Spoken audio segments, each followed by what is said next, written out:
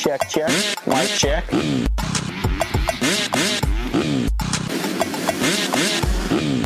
Fly racing.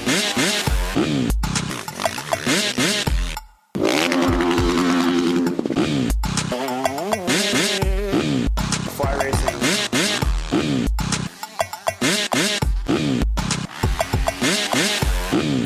Fly racing.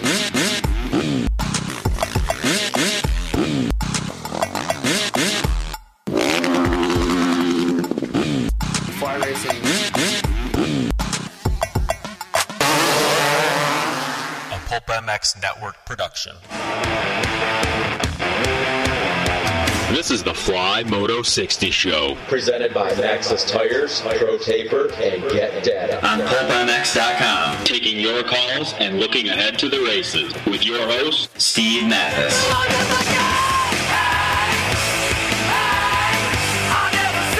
Welcome, everybody.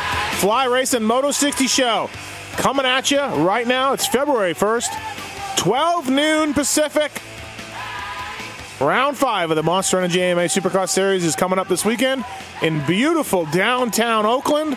Well, not far from downtown Oakland. Thank you for listening. Lots to talk about, some stuff to give away. Your phone calls at 702-586-7857. Looking forward to Oakland, man. It's a day race this weekend. First one of the year. Remember those day races? That'll be awesome. So thanks again, people. Really appreciate it. 702-586-7857. My name's Steve Matthes. Jason Thomas will join us in a little bit from Fly Racing, and Paul Parabinos from Pro Taper will be on to help break down Oakland. 4 rounds down, 13 to go, 36 points for Tomac. Plessinger gets the red plate again. Yeah, lots to talk about, man, and we're going to have it. We're going to have a deep dive discussion on the races with you. First up, though, from Fly Racing, protect your noggin with what the professionals like Weston Pike and Blake Baggett in the 7 Deuce Deuce use. The F2 Carbon Forge helmet is crafted to adhere to strict safety standards using MIPS technology while incorporating a Kevlar shell construction. Ride safe, ride smart with Fly Racing. They got 5 colorways plus the Weston Pike signature helmet. Pike right now is absolutely killing it for the JGR Suzuki guys right now. I believe he's 4th in points. So it is great to have Fly Racing on board with us and get the little orange box on the front fender that Barsha and Webb have been using. It's a works part for your production motorcycle. The LCGPA, the new launch control system developed by Get engineers together with top teams all over the world, like the JGR guys, like Monster Yamaha, and many other teams over in Europe. Destroy the start and get the whole shot. They have a ECU with 2 injectors, like what the Cowie has stock. And if you're at the high end of racing at a 250F, get one of these. They're great. Also, too, Pro Taper, Geico Honda, Rockstar Husky, JGR Suzuki, just some of the teams that use Pro Taper, ProTaper.com. Whether it's legends like Bradshaw back in the day or Jason Anderson now, who's leading the points, Pro Taper can be trusted to provide revolutionary products that continue to set the industry benchmark for all others to follow. The Fusion Bar, the 1/3 waffle grip, twister throttle tube, just some of the examples of how Pro Taper continues to elevate and innovate the game. I feel like if you go to ProTaper.com and go on their website, you'd see a lot of really cool hard parts that you didn't realize Pro Taper made. I know I've done that. So go there and rely on Pro Taper. Also, too, Maxxis tires. From your bike to your truck to almost everything in between with wheels, Maxxis tires will have you hooking up, pulling the whole shot, and beating the competition.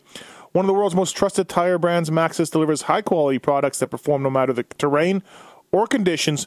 If you don't believe me, ask McGrath, because right now he's developing the new MXST tire that it should be out real soon. Maxxis.com, MAXSIS.com. Thanks, everybody, for checking it out. And like I said, 702-586-7857. Got a few lines open. We are going to give away a Fly Racing Grande roller bag for your gear. It's fantastic to carry everything around. It's really big, and everything will fit in it. And also, too, a Pro Taper hour meter. And also, too, something new on the show. Our Pulp MX show guy, Guts Racing, the official seat of the Rockstar Husky team, among others.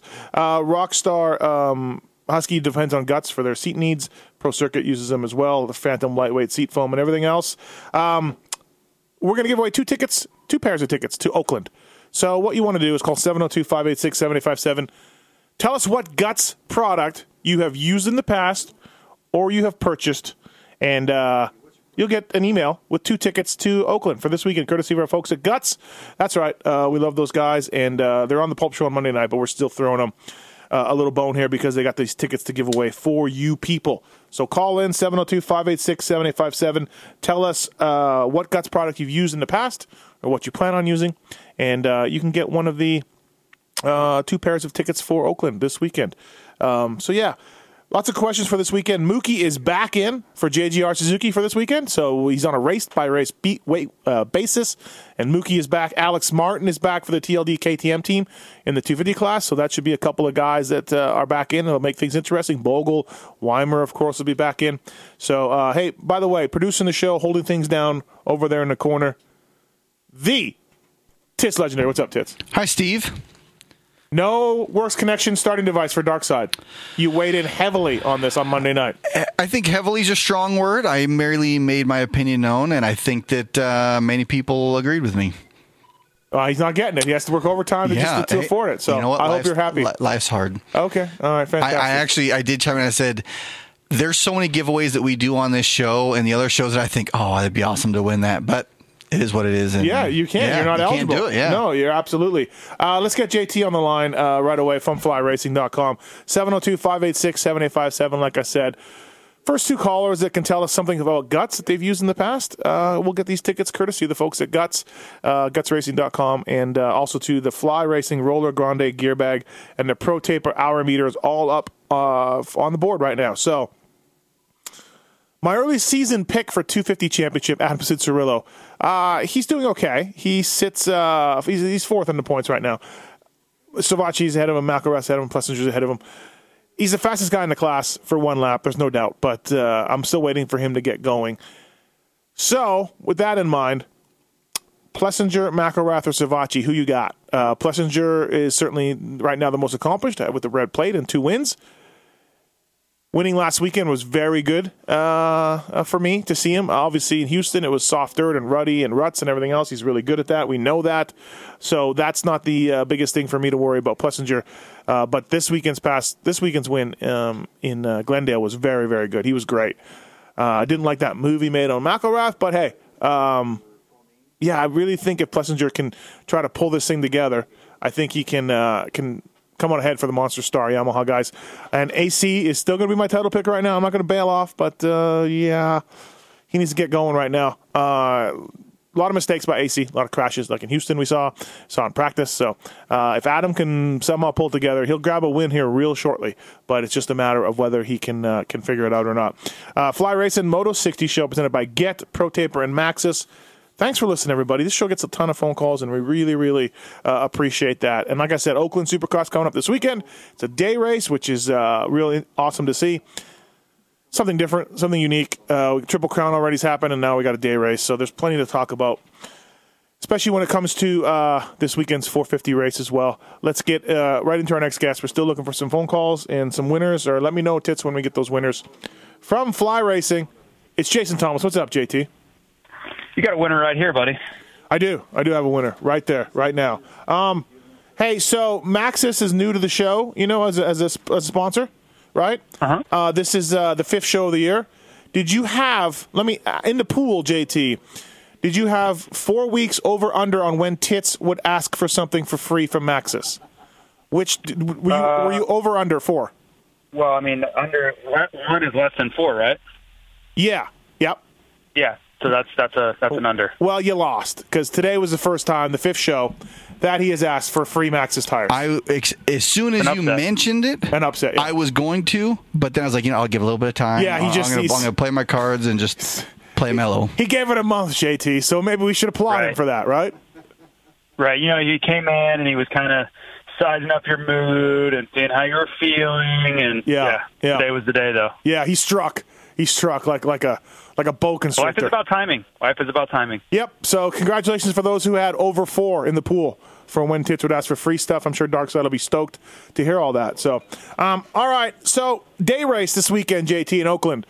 What do you think of these things? 3rd year, I believe, we've had these. What's your takeaway on day races as a fan, as an industry guy, or when you used to race and you didn't do the day races, but as a racer?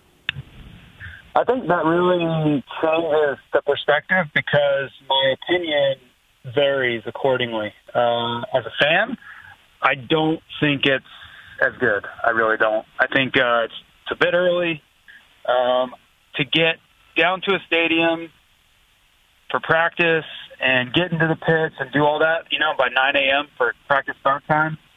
It's pretty early to get downtown Oakland, so I'll have to go on. And then I think for, later in the racing stuff, like opening ceremonies and all that stuff, I think you miss some of the aura, the aura of it with, it not being dark out.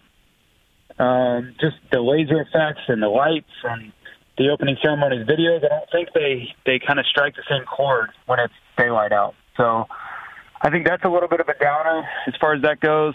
As an industry guy, it's awesome.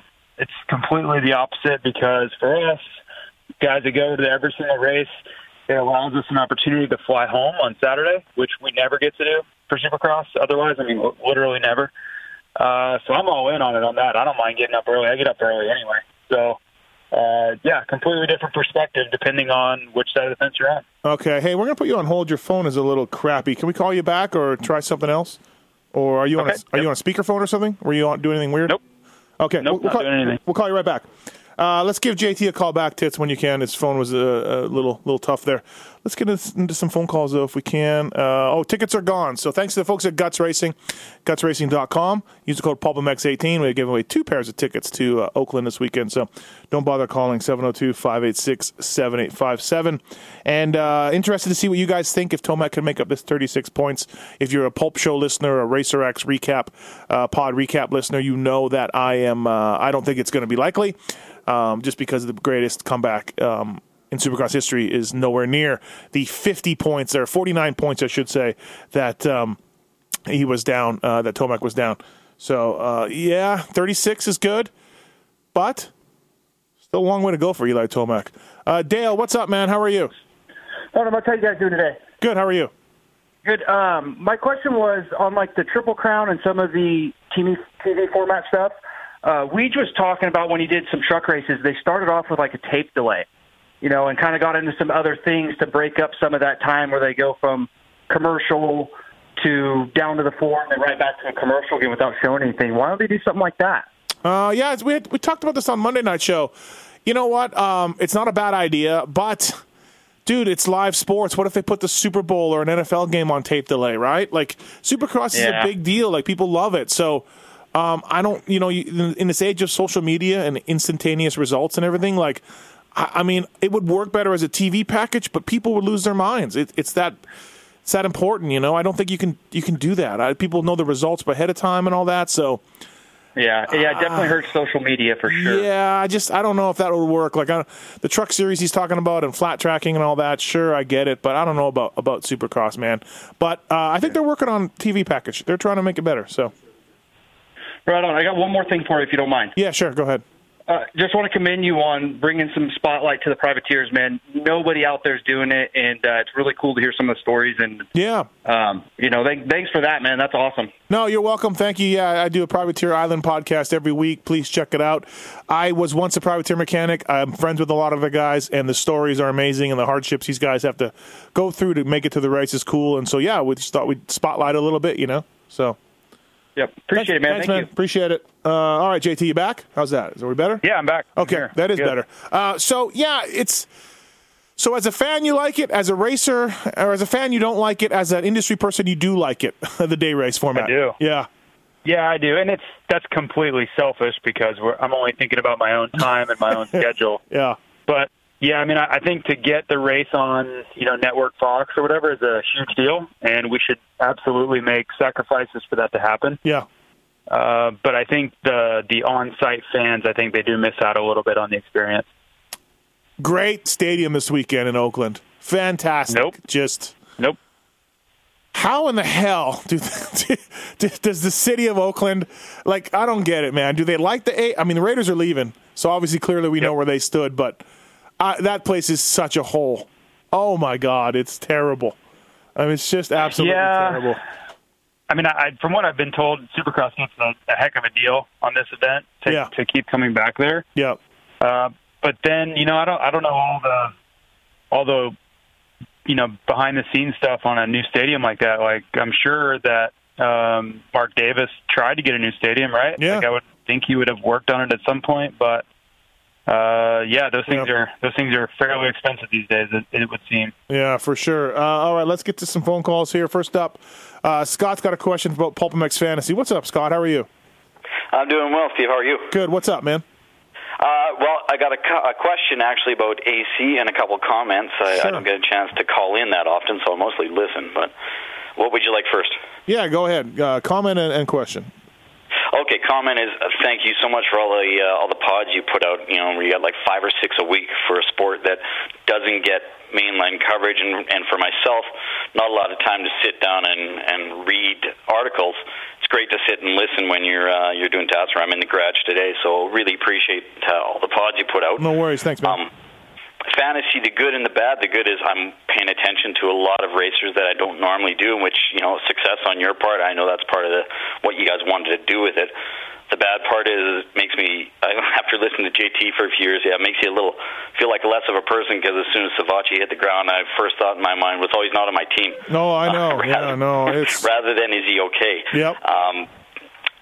And also your tribute to Gord Downey on all your shows when you play some of the music, so not all of us get that, but I certainly do appreciate it. No worries, man. Yeah, it's real. He made made an impact in my life with music for 35 years. So.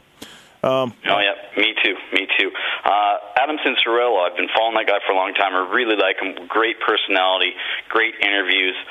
Keeps making these small mistakes, and a rider at that elite level like JT, how do they correct that? Like, practice isn't going to be any practice is more than enough.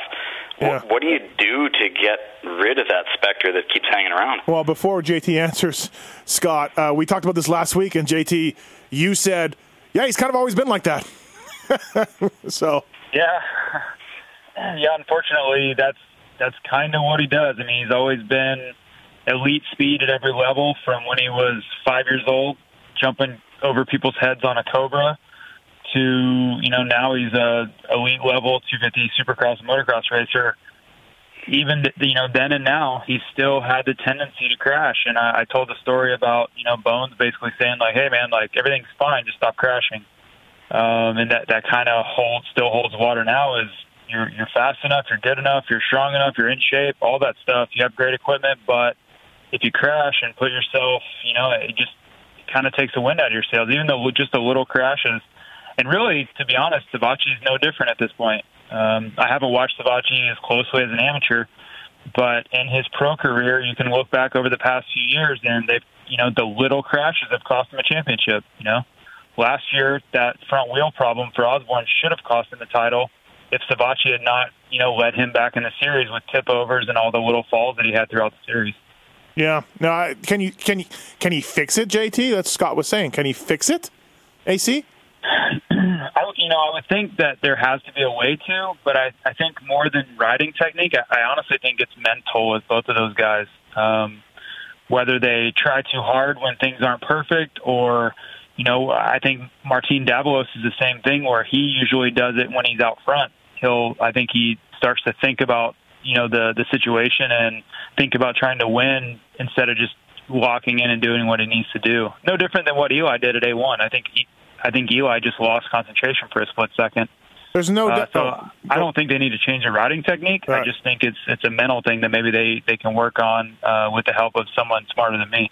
Nick Weiss trying to help AC for sure. That's something that they've been trying to work on. So I don't know. Yep. Yeah, Scott. I would bet you, and I don't know this, but it would be something interesting to ask Nick if he sees this stuff go on when he practices too. Because if I had to bet, I would bet that it only happens when the pressure is applied. That kind of changes everybody's tendencies and forces mistakes when otherwise, they could do 20 lappers all day without falling over at home. Yeah.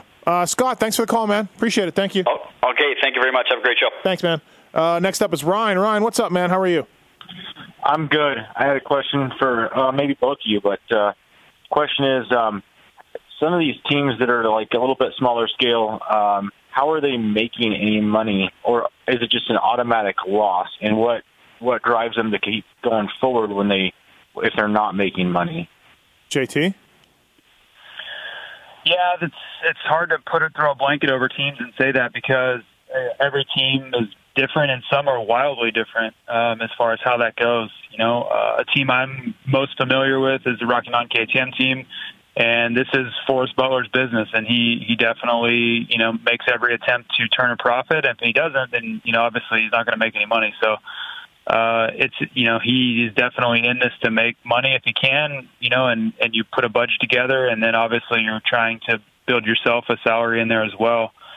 The RCH team that just ended this past year, they were definitely making money, and that's why they did it. And at the end of the day, whenever they looked at the numbers and they weren't going to make money for 2018, you saw the team go away. So those private teams like that, most of them are in this to make money. And there's always the outlier. A Moto Concepts, they're not making money. I would venture to bet they've never made money in a calendar year owning a race team. But Mike Ginobili loves it, and he sees it as a marketing play for his company. And thank God for the sport that he's willing to keep investing in this thing. And otherwise, I don't think he would be around. And Coy told me, for what it's worth, Coy Gibbs told me he is not making money on his team. I said, look at all the stickers you have. Look at all the stickers. And he's like, nope, not making any money. So well, and I would guarantee you that Coy could back his effort down and definitely make money. But he wants to do it to a certain level in a certain way and have a certain number of staff, and that eats up his budget. Go ahead, Ryan. So how are we going to get some of these bigger title sponsors on there, like the Home Depot, and what kind of money does it take to start? Like, what kind of capital money does it take to start one of these teams? Great question on Home Depot. Everyone's been wondering that for 20 years, 30 years maybe, Ryan. It's the demo of the sport is great. It's a younger demo. They buy things. It is way cheaper to sponsor a motocross team than it is a NASCAR team or anything else. It's way, way, way, way cheaper. For $1 million, you could have your company's logo everywhere. And on a NASCAR team, I'm not sure that even gets you to be a presenting sponsor. So I don't know, man. Yeah, because it's most of the people in the sport are a younger demographic, and those are the types of people buying houses and going to Home Depot or going to Lowe's. So listen, man. It just seems like too perfect of a fit for it not to happen. It's the $1 million question. We've been talking about it for as long as I've been in the sport, and been on Jay Leno, and been on ESPN and Fox Sports now, and ESPN and X Games, and all of that. And I think, JT, it really we love the sport. It's only going to get so big because it's motorcycle racing, and not everybody rides a motorcycle. And some people associate motorcycles as very dangerous and very rebellious and Harley-Davidson outlaw gangs, as in some level. I think, JT, that our sport will only get so big. I don't start freaking out when people start telling me about all these eyeballs watching us, because I'm still waiting. Yeah, as big as it is, and as big as we know that it is, and we think that it is, I agree with you that it's still viewed as niche-y, and I don't even know that that's a word, and I'm using air quotes that you can't see right now, but it's still it's too small. Yep. For the public eye, the mass public that a company like Home Depot or Lowe's or somebody's looking for, it's just not big enough, and that's crazy with how many people we are getting watching it and all that, but I just think that for these companies that don't sell, if they can't look at it and be like, yeah, we're grabbing every customer, not just motorcycle people, that's the stuff they want to sponsor. Look, the TV series are getting 300,000 people watching. Okay, 300,000 people. Hockey gets 1 million. Ice hockey gets 1 million and is mocked by mainstream sports people who cover it because so little people watching, Ryan. 1 million people watching hockey is laughed at. Like, ha ha ha, your sport's barely watched. Okay. Now think about Supercross getting 300,000. So I hate to be super pessimistic guy and all that, but it ain't that big. it's just not. Does anybody know if these team managers or team owners have tried that route with them? Oh yeah, it's just failed. Or No doubt. Every agent with a contact has tried. And speaking of Coy Gibbs, they have FedEx has one of their guys on their team. Somebody else has M&M's. All those companies have been hit up on the JGR motocross side. Everybody's been talked to. Everybody's been shown all the demos, all the decks, everything else about the sport, and those companies are like a hard no. So, you know what I really think it comes down to?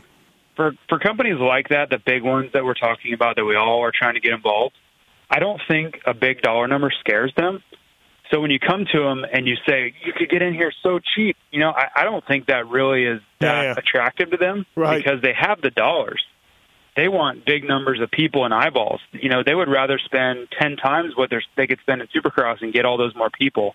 Yeah. So it almost works against us, where we go in and say, look how cheap this could be, where I don't really think that's an attractive quality for them. I think they're looking to spend more money and get way more out of it. Yep. No, good question, Ryan. We probably don't have enough time to dive all into it, but yeah, man. Okay. Thanks for calling. Appreciate it. Thanks. Thank you.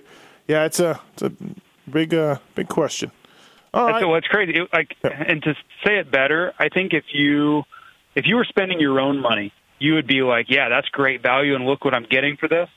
But when you're talking about a marketing company or a marketing agency that works for Home Depot or whatever, it's not their own money. So they're looking at, man, how can we do this big and how can we do this right? So I just think that quote-unquote value or cheap or whatever way to get in, I just don't think it carries much water. Lee is on the phone with a question about a guy that I have on my list to ask you about, JT. So go ahead, Lee. What's your question? Well, I had a couple guys. I was just sitting here thinking about how nobody's really talked about Josh Grant or Brock Tickle. I know Brock Tickle's struggling, but yeah, I mean, Tickle is the guy, JT, that I have circled here. Like, kind of bummed on his results so far, and haven't even seen glimpses or flashes from Brock.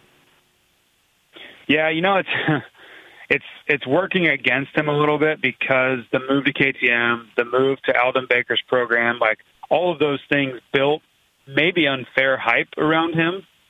And it's not that he's been terrible, but expectations certainly went up. So, yeah, I definitely would say he's been underwhelming, and it hasn't been awful by any means, but it just hasn't been what we all thought we would see. And I think to a man, everybody expected him to not necessarily win, but to kind of take a step forward and take a step up from where we've seen him the last few years. Yeah. And Josh Grant's 7th in the points. He's a fly racing rider. I was telling a person at Kawasaki, at the Monster Kawasaki team who does the PR this past weekend, I was telling her, like, I feel like Josh, and obviously he's not a huge fan of Pulp MX and everything that we bring, but I feel like Josh doesn't do a whole lot of media or talking to people, and we maybe underestimate him because he's not out front and center. He's a veteran, and he probably just wants to get out of the races. But, hey, the guy's 7th in the points. Yeah, Josh has been really solid, and I think for Kawasaki, he's doing exactly what they hired him for. I think he's really understood, and he's basically executed his role to a T since he's been on that team. I don't think they wanted him to go for broke and win or crash, which he did earlier in his career. Yeah. I think they wanted solid results out of him, and if you have a chance to do well, then go for it and do well. Like he was at A2, he was right up in the mix.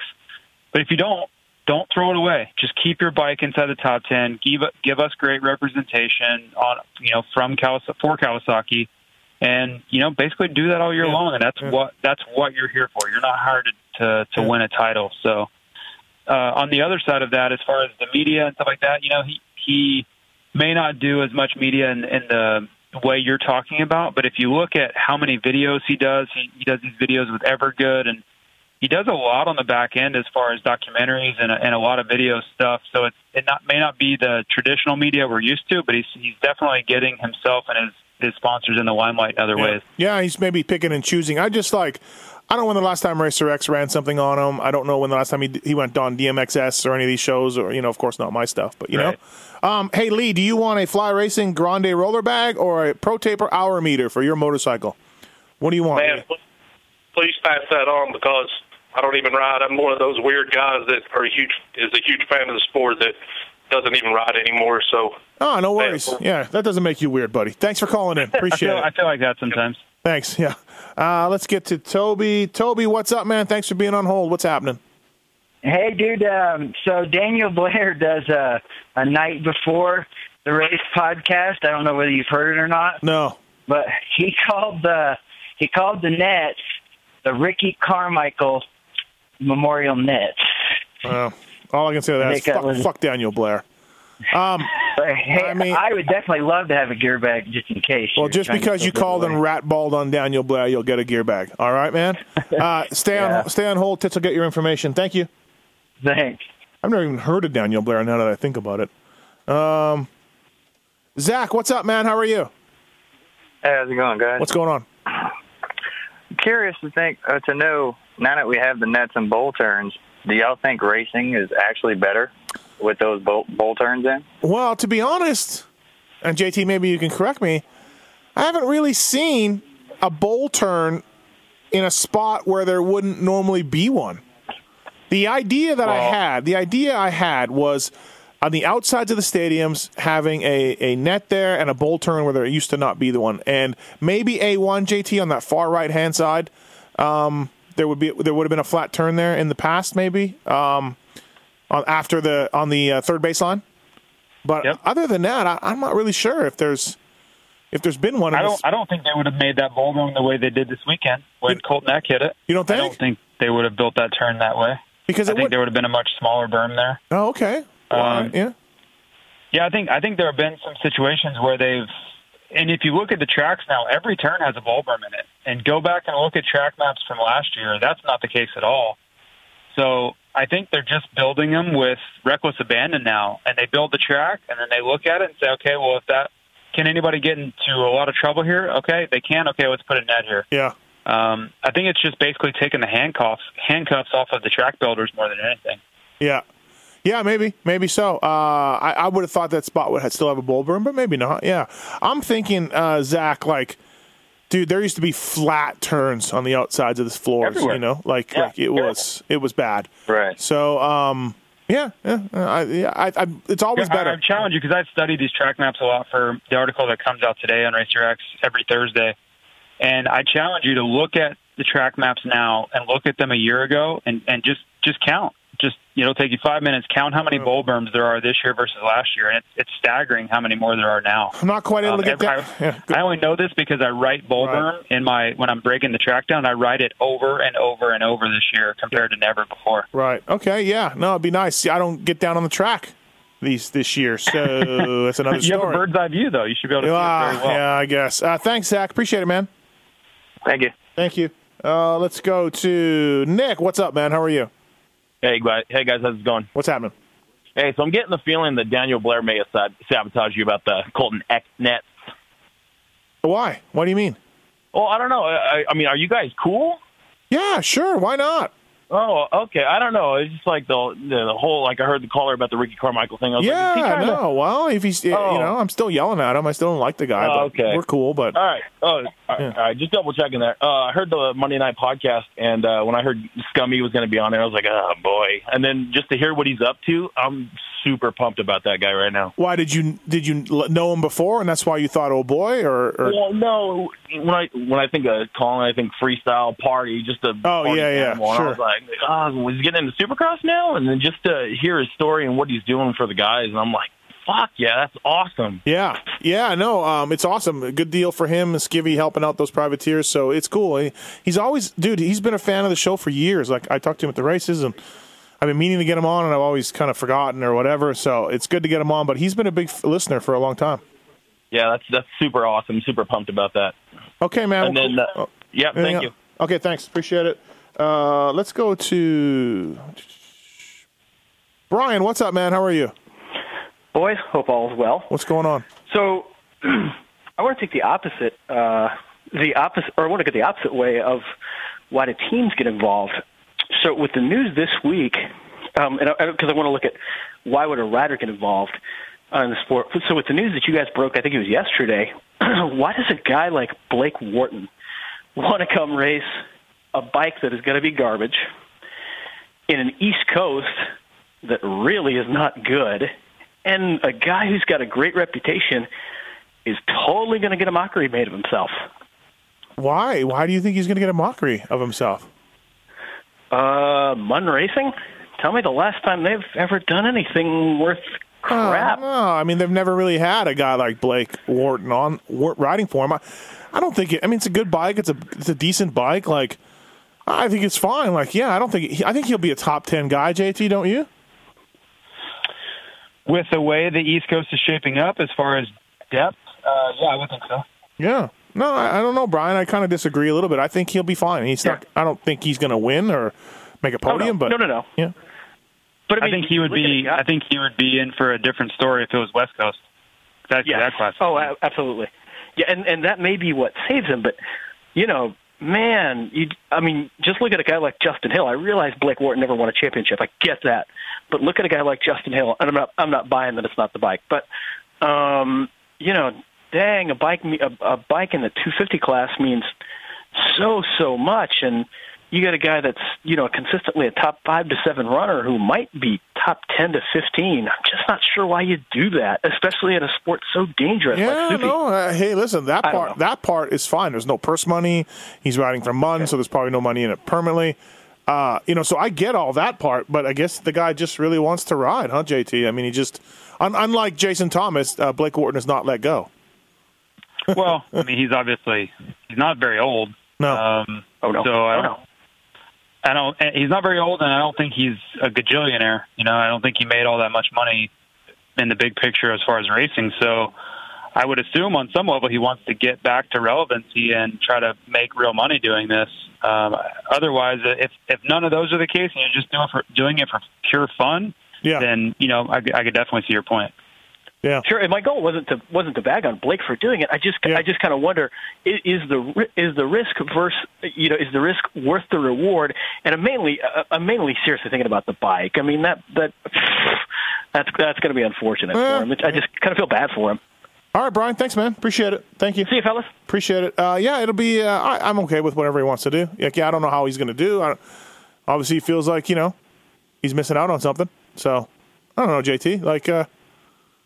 I mean, it all depends on how much money they want to spend on the bike. If they really want to build a good bike, it's not going to be Savacci's bike or Shane McElrath's bike, but you can build a pretty decent bike if you're willing to spend some money. So I don't think he would win on their bike either. But to have a bike and be inside the top 10, I definitely think that's possible. Whether he makes any money in that process is a whole other story, but I definitely think it's possible. All right, before we let you go, from flyracing.com is Jason Thomas.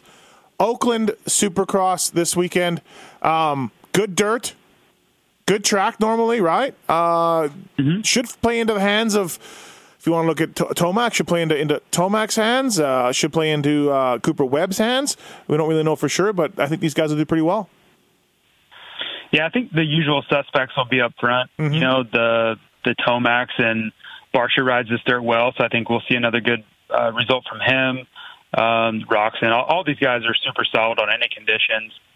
I think the real question you mentioned him, is does Cooper Webb on the different 2018 bike, can he find that magic that he had last year when the dirt went soft? So I think we'll be able to see right away, because it's been that way with him. If he's fast on a weekend, he's fast all weekend. So if he comes out swinging in practice, I think that's a good omen for his results for the rest of the day. But man, he really needs to do something to spark his season here, because I know he was injured and he re-injured himself in December and all that, but he, especially with Barsha's success, I think everyone's kind of waiting on Webb right now. Who wins this weekend in both classes? I'll take Eli to make it 3 in a row. I think this track deterioration, you take New Jersey out of it. He normally rides this stuff really well. If you go back to last year, like Seattle and Salt Lake, he just destroyed everyone when conditions were like this. And then the 250 class, man, it's really been a crapshoot, but kind of the same thought process would be Plessinger. He seems to be the most consistent when the track starts to deteriorate. Yep. All right, buddy. Thanks a lot. Appreciate it. We will see you this weekend. All right, guys. All right, see you. Jason Thomas, flyracing.com. Get and Pro Taper and Matthes all on board with us. Let's knock some phone calls before we get to Paul. Craig, what's up, man? How are you? Craig, what's happening? All right, let's go to Chris. Chris, what's up, man? How are you? I'm doing all right. I just had a question about the Triple Crown format. Yo, what's up? Okay. Well, first of all, support the LCQs in the night show. Those are always the best races of the night at all the races. Doesn't that seem like a no-brainer? Because for sure. You're losing 2 races from an overall night program anyways for these. You got 6 instead of 8. So you need those races. You're charging for the tickets. So absolutely put the LCQs in the beginning. Without a doubt. And then as far as tightening up the program, from what I understand, it's the teams asking for this. They need the time between the races. Yes. Why don't they allow them to tech 2 bikes? Yeah, they could. They could relax those rules. I talked to Peyton about it this past weekend, and he was telling me that he wants more time, and he didn't mention so much the bike, but he meant getting back and recovering for the riders and watching film and debriefing with them. And he was like, that was because after the podium, he said, you know, he's one of the lucky guys whose riders make the podium. He said there wasn't much time at all. So I was like, more time, Mitch? And he was like, yeah. I'm like, oh boy. So, yeah, I don't know. I don't know if we can do more time. I don't know if that's possible. I guess it's even for everyone, right? So, I mean, it's not that long of races early, or maybe a bigger break between the second and third mains, but that first main's really short. How much are you really reviewing after that? No, I'm with you. I'm with you. I agree. So everything good at Racetech? Wonderful. Racetech.com, everybody. Thanks for the support on all of our other shows. Absolutely. You guys have a good day and good weekend. Thanks, man. See ya. Let's get to our next guest here from ProTaper.com, Paul Parabinos. What's up, Paul? How are you, man? What up, Steve? How are you? How's ProTaper? Everything clicking along? Yeah. Busy. We are actually getting ready to load up a truck to go to our national sales meeting, and then I got a flight to Oakland in the morning, so it's a busy day. Oh, nice. So, all right, so we got into it a little bit with JT about this weekend, the day format. What do you think as an ex-mechanic and as now an industry guy / fan of the sport? You like these day races? Are they working out?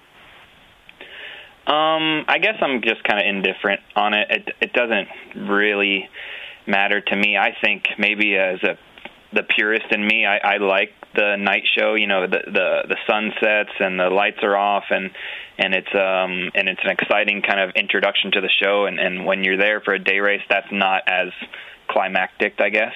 Mm-hmm.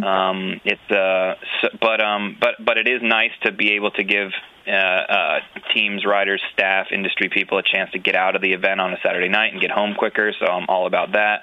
I don't think it needs to be. I don't think it's black and white. It needs to be one way or the other. You know, it's fine to mix it up here and there. And if I would imagine they're doing it for the TV package. So if it helps us be wise, then yeah, keep doing it. I think they want to get us out of Oakland before sunset. Maybe that is a positive, probably. But yeah. Let's get into the phone calls. Justin, what's up? You want to talk about AC and Mitch Payton? What's up? Hey, what's going on, guys? What's happening? What's your question? Hey, so when you were doing the after race report, it seemed like Mitch kind of dodged the statement you made about Adam being sketchy. Do you think that he's kind of the same mindset and they're trying to work with him to get him more consistent? Oh, I know he is. I know he dodged that question for sure because we've had some private conversations. Maybe publicly he just doesn't want to come out and say it. But Paul, basically, I asked Mitch, I said, he's so fast, but why is Adam so sketchy? And he danced around it like Justin kind of said. But he knows Adam is prone to mistakes, you know? Yeah, I found it amusing, and I mean, he's working with him pretty consistently, and he knows, and I'm sure he knows he's got the speed. But I just wanted to see what your thoughts were on that. Yeah, what do you think, Paul? I think it's honestly just a product of Adam trying so hard his entire life, and hasn't done as much of it as of recent, in the last few years or since he's been a professional, and I'm sure he's not happy with that. So. I think the biggest deal for him is he needs to fix his starts, and he won't have to ride so aggressively and so over his head. If he gets a start, I think he'll click laps off, and he's not the type of guy that's going to, get head flustered because he's in the lead and deal with the pressure of leading the race as the race winds down. He just needs to get better starts, and he'll be less sketchy for that, I think. But he's not getting them. Justin, you want a ProTaper hour meter for your bike? I'm actually bikeless at the moment. I just blew up my 450, and I'm on the hunt for a new bike. If you wouldn't have blown it up, you would have had an hour meter from ProTaper on it. Probably not. No. Hey, I do want to say, though, you made a comment about the dirt in Oakland being good. As a NorCal guy, the dirt up here is significantly better than what they've been getting down south, I think. Yeah, Paul, it's a good track, the Oakland. Like, I don't know if it's always got moisture in it from the rains or something, but it's good dirt, man. Yeah, it always is. There's always plenty of traction. The track's going to rut up. It's going to get difficult. And the dirt will be a factor that separates some people, I think. So, yeah, we always have good dirt in Oakland. And I think looking at the track, it's going to be an interesting race. I'm not sure who will win this weekend. Thanks, Justin. Appreciate it, man. Thank you. Yeah, it's... Hey, let's talk about Chad Reed a little bit, Paul. I meant to ask JT this, but we got hung up with a lot of phone calls. This week, okay, he's been riding during the weeks now more than ever. He came into Anaheim on way behind. He's been riding during the weeks. Theoretically, Paul, he should be getting better and better, but he's not in the sense of this weekend. Yeah, he had a bike issue and he was in the mechanics area for a bit, but he didn't qualify well. He had to go to the LCQ that he didn't win. Like, it's not getting better. But why not? Shouldn't it be getting better? I think it's still early a little bit. I mean, you have to respect how late he was coming in, and also he's still probably not he's not in the shape that he needs to be. I think he knows that. But honestly, I think Chad's he's going to improve, but it's obviously not happening yet. But I think it'll happen. But yeah, it's just hard. The field is tough, man, and all these kids are going for it. And Chad's 35 years old, so there's got to be a little bit of that. And I think it's very important to his program this year that he attends and races every single race. So there's got to be a little bit in the back of his mind there that says, "Hey, I can't, hurt myself here." So I think it's a little bit of all that, but. I think Chad's building and building and building, and I think he'll be back next year and be even better. But, yeah, I think he'll improve, as the series draws out. But you think he races next year? You think he races next year? I do. I do think he races next year. Oh, really? I don't know, man. Obviously, he's a friend of both of ours. I didn't know it'd be this bad, Paul. I didn't know it'd be this bad. So, I mean, yeah, I don't think it's a huge deal. I mean, He still has one of the longest autograph lines in the pits. I know, but he's riding during the week. He should get closer to the top 10, I feel like. Yeah, we'll see. I mean, it'll start with him qualifying a little bit better and then getting better starts and being at the front. I mean, Chad's a veteran, and he's very kind of structured, and he's smart, and I think he'll turn it up when he feels the right time to do it is. Mm-hmm. Do it. Right, to do that, yeah. Craig, what's up? You want to talk about Bam Bam? Yeah, so I was in Glendale this last weekend, and, man, he looked awesome. Yeah, he did. Seriously, like, I went to, 5 or 6 races last year, and it's, like, I don't even know if, there's a different guy under the helmet or what. It's that good. Yeah, yep. So what do you think? Obviously, I don't know about you guys. I think he wins a race or two this year. Do you think maybe by Vegas he's still in the picture or what? What do you think, Paul? This is for real, I think. What do you think, Paul? I think it is, too. And honestly, I was going to ask you this question, Steve, this weekend when we were there. But, I mean, what if he wins this weekend? I mean, he could definitely... I think he can win this weekend. And looking at the track, I think this is a weekend where you're going to have to qualify high. Mm-hmm. You're going to have to come out of your heat race in the top 2 or 3, so you have a good gate pick for the main. And then if you whole shot this track, I think you can really get away because it kind of corks on itself a little bit in the beginning. And if he wins a race this weekend, I mean, yeah, I would say he's a championship contender, and he can be all the way to Vegas. He's done it before. And momentum is a crazy thing, and everything's clicking. And as long as it will take someone going in there and roughing him up to a transfer of power, I should say. Oh boy, to stop him at this point. Stop talking about transfer of power. Round 1 and 2, but round 1, Anaheim won. It was like, okay, that was a great ride, but it's Anaheim won. And then round 2 and 3 went by. I was like, okay, maybe this guy's the real deal. And then this last weekend, I saw him. I think it's the real deal. Yeah, no, I do too, man. We're 4 rounds down. He's won podium, and he's not going to just fall off all of a sudden. Exactly. I think he wins this year for sure. Maybe 1, maybe 2. I don't know, but it's amazing. Thanks, Craig. Appreciate it. Yep. It's really the story. It's overshadowing Pike right now. It's overshadowing some other guys. Brayton also, Paul. This is the story to me right now in the series. Yeah, I mean, it's unbelievable. It's really cool to see. And everyone's had their run-ins with Barsha. And, when I was working for Dean, we despised him. I mean, he would run into Dean every week. I've replaced so many parts on Dean's bike because of that kid. But I've really heard a lot of different things coming from him. He's really tried to turn it around, and he's not being such a dickhead, and I think it's just him maturing and growing up, and it's awesome to see, man. I love that we have another contender, and it was cool. I mean, last weekend there was a different brand in the top 5. One guy from every different brand, so it's great for the sport, and it's cool to see. You've come around on that bike too after taking place in the shootout with Kiefer. Oh yeah, and I've been verbal about it. I'm kind of a no filter type guy, I guess. I'll tell you what I think. And the Yamaha previous to this 18 generation, I thought it sucked. Yeah. I've told everybody that, but that's my opinion. I'm entitled to it. And but I've rode the new one, and it is light years better than the old one. I think they've made huge improvements, and Barsha is just another example of that. I mean, it's the engine's great, the fork's great, it turns good. I mean, they have a really good motorcycle, so it's cool to see them having some success. Fly Racing Moto 60 show presented by Get, Pro Taper, and Matthes Tires. Paul Parabinos on the line right now. Let's go to Thomas. What's up, man? How are you? Thomas, you there? Yeah, sorry. What's up? Out. Hey, I just had a question about the Supercross Live package. How come that you can't get it in the United States? Because I don't have cable, and I always have to work Saturday night, so I don't get to watch the stuff. So I just have to pirate it off of YouTube on some janky YouTube channel. Because Fox Sports doesn't want them to. They have a deal with Fox Sports for TV coverage. They pay them X amount of money, and Fox is like, yeah, we're the only ones that can cover it. There you go. That's it. So it's that's pretty shitty. Well, yeah. And Fox goes to your cable provider and says, "Hey, we have race events that you can't get anywhere else, and customers want these race events, so you need to buy our cable package." Yeah. There you go, Thomas. It's easy. Yeah. Thanks, man. All right. No, I mean, it really is. Kyle, what's up, man? Kyle, I almost didn't take your call because all Tits has here is red plate heaviness, which I don't want to talk about. But what's up, Kyle? By chance, did you have a chance to watch all of the Anaheim 2 broadcast? Yeah, I think so. Yeah, at some point. Yeah, I fast forward through a lot of interviews and fluff. So.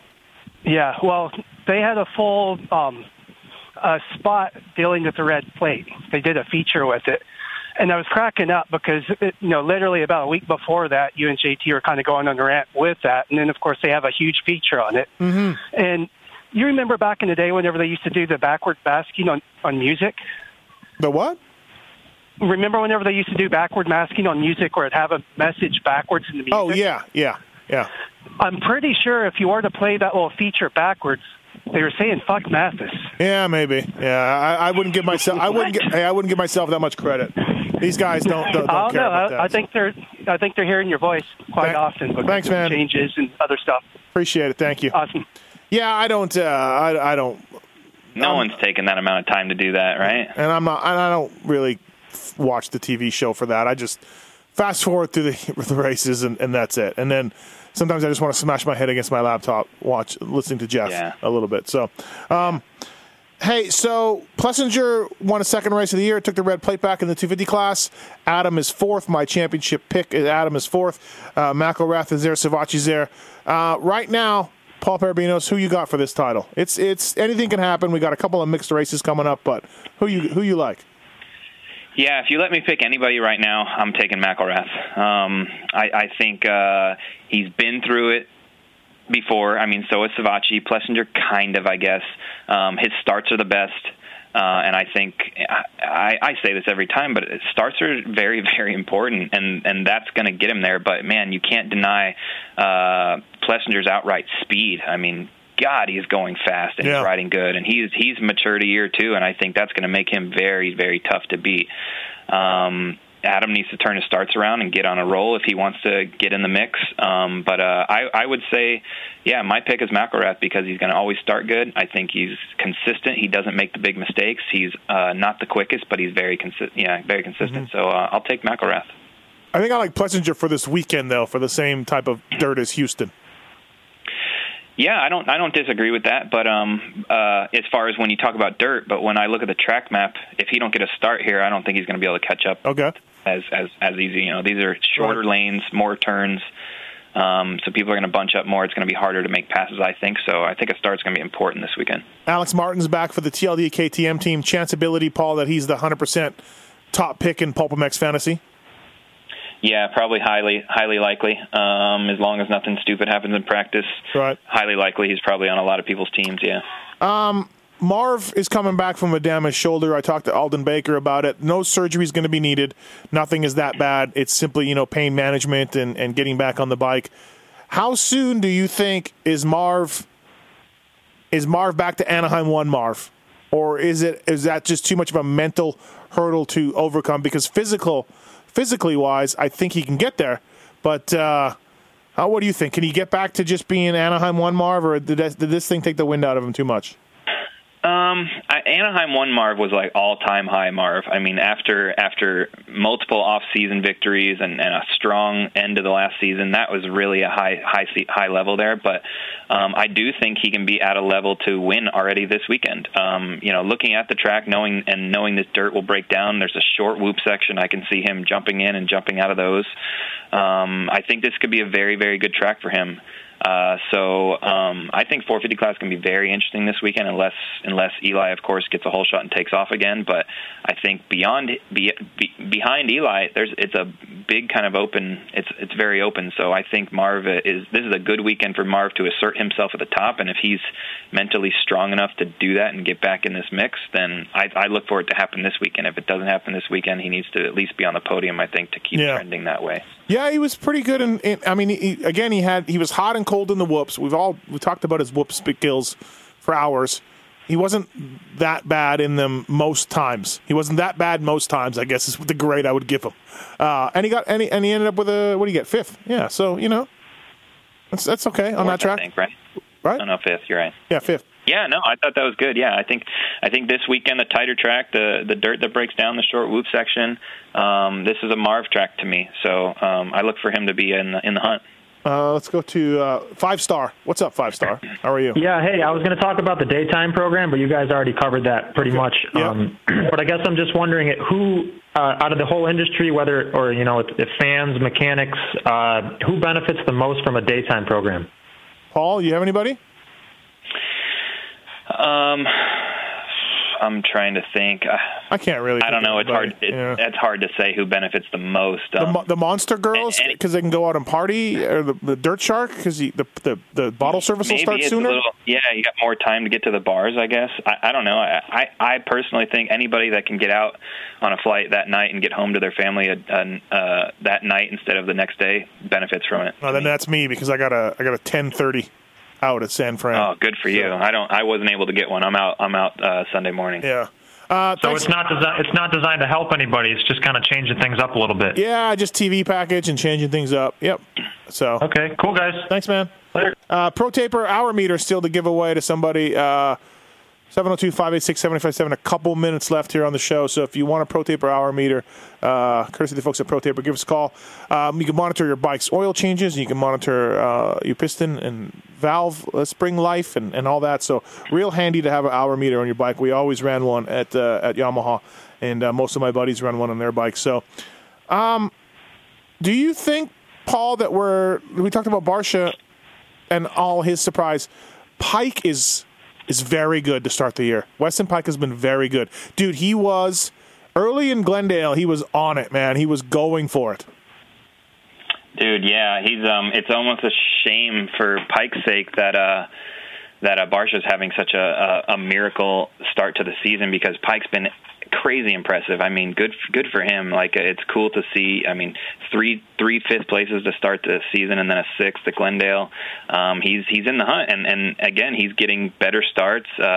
He was really aggressive and good the first lap, but I thought he lacked a little bit of speed for the most part at Glendale. Yep. But he was great to get up to speed in the beginning of that race, and that's why he made some moves and got to the front. So that's a big strength of his, and Pike's kind of never die attitude and always try and fight. That's really paying dividends, I think, because he stays in the fight and he's not intimidated by anyone. And I really like right now that the kind of culture we have watching the racing is everyone is, it's a free-for-all kind of, we're not, I really hate when there's the guy with the number 1 plate or the red background and everyone is avoiding him. You can't touch him. He's the holy high and mighty, and I think I think that's bullshit. I think watching MXGPs, they're really good about that. They'll race every single person as hard as they want to. So that's cool. That's good to see. And I think Pike's attitude when it comes to other racers is what getting him to the front a lot of times is because he feels that he can beat anyone,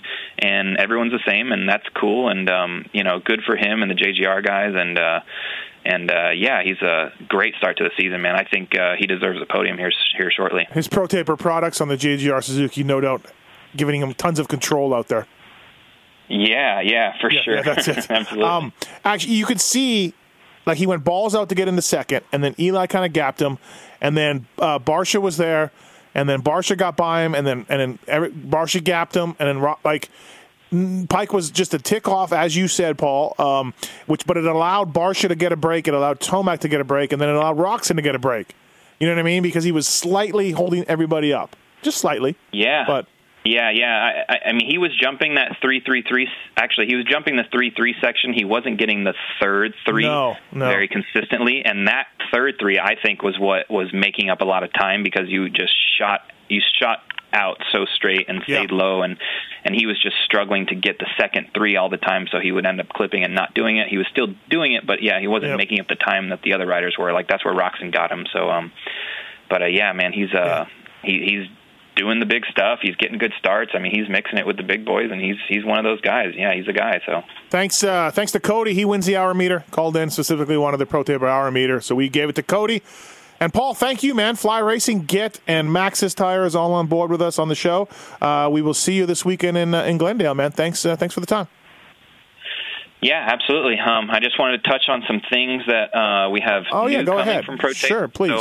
So this weekend you'll see a bunch of new colors and new bar pads on everyone's bikes this weekend. So for the longest time, Pro Taper branding has remained the same, and I was kind of scared to mess with it for a while, but I've decided to do something different. So we have a lot of new colors, and that'll be on everyone's bike this weekend, so look for those.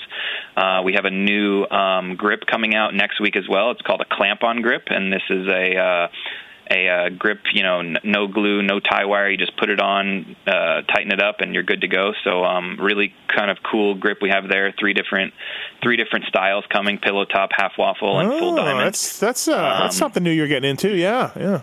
Yeah. So that's brand new. That's been in development for a very long time.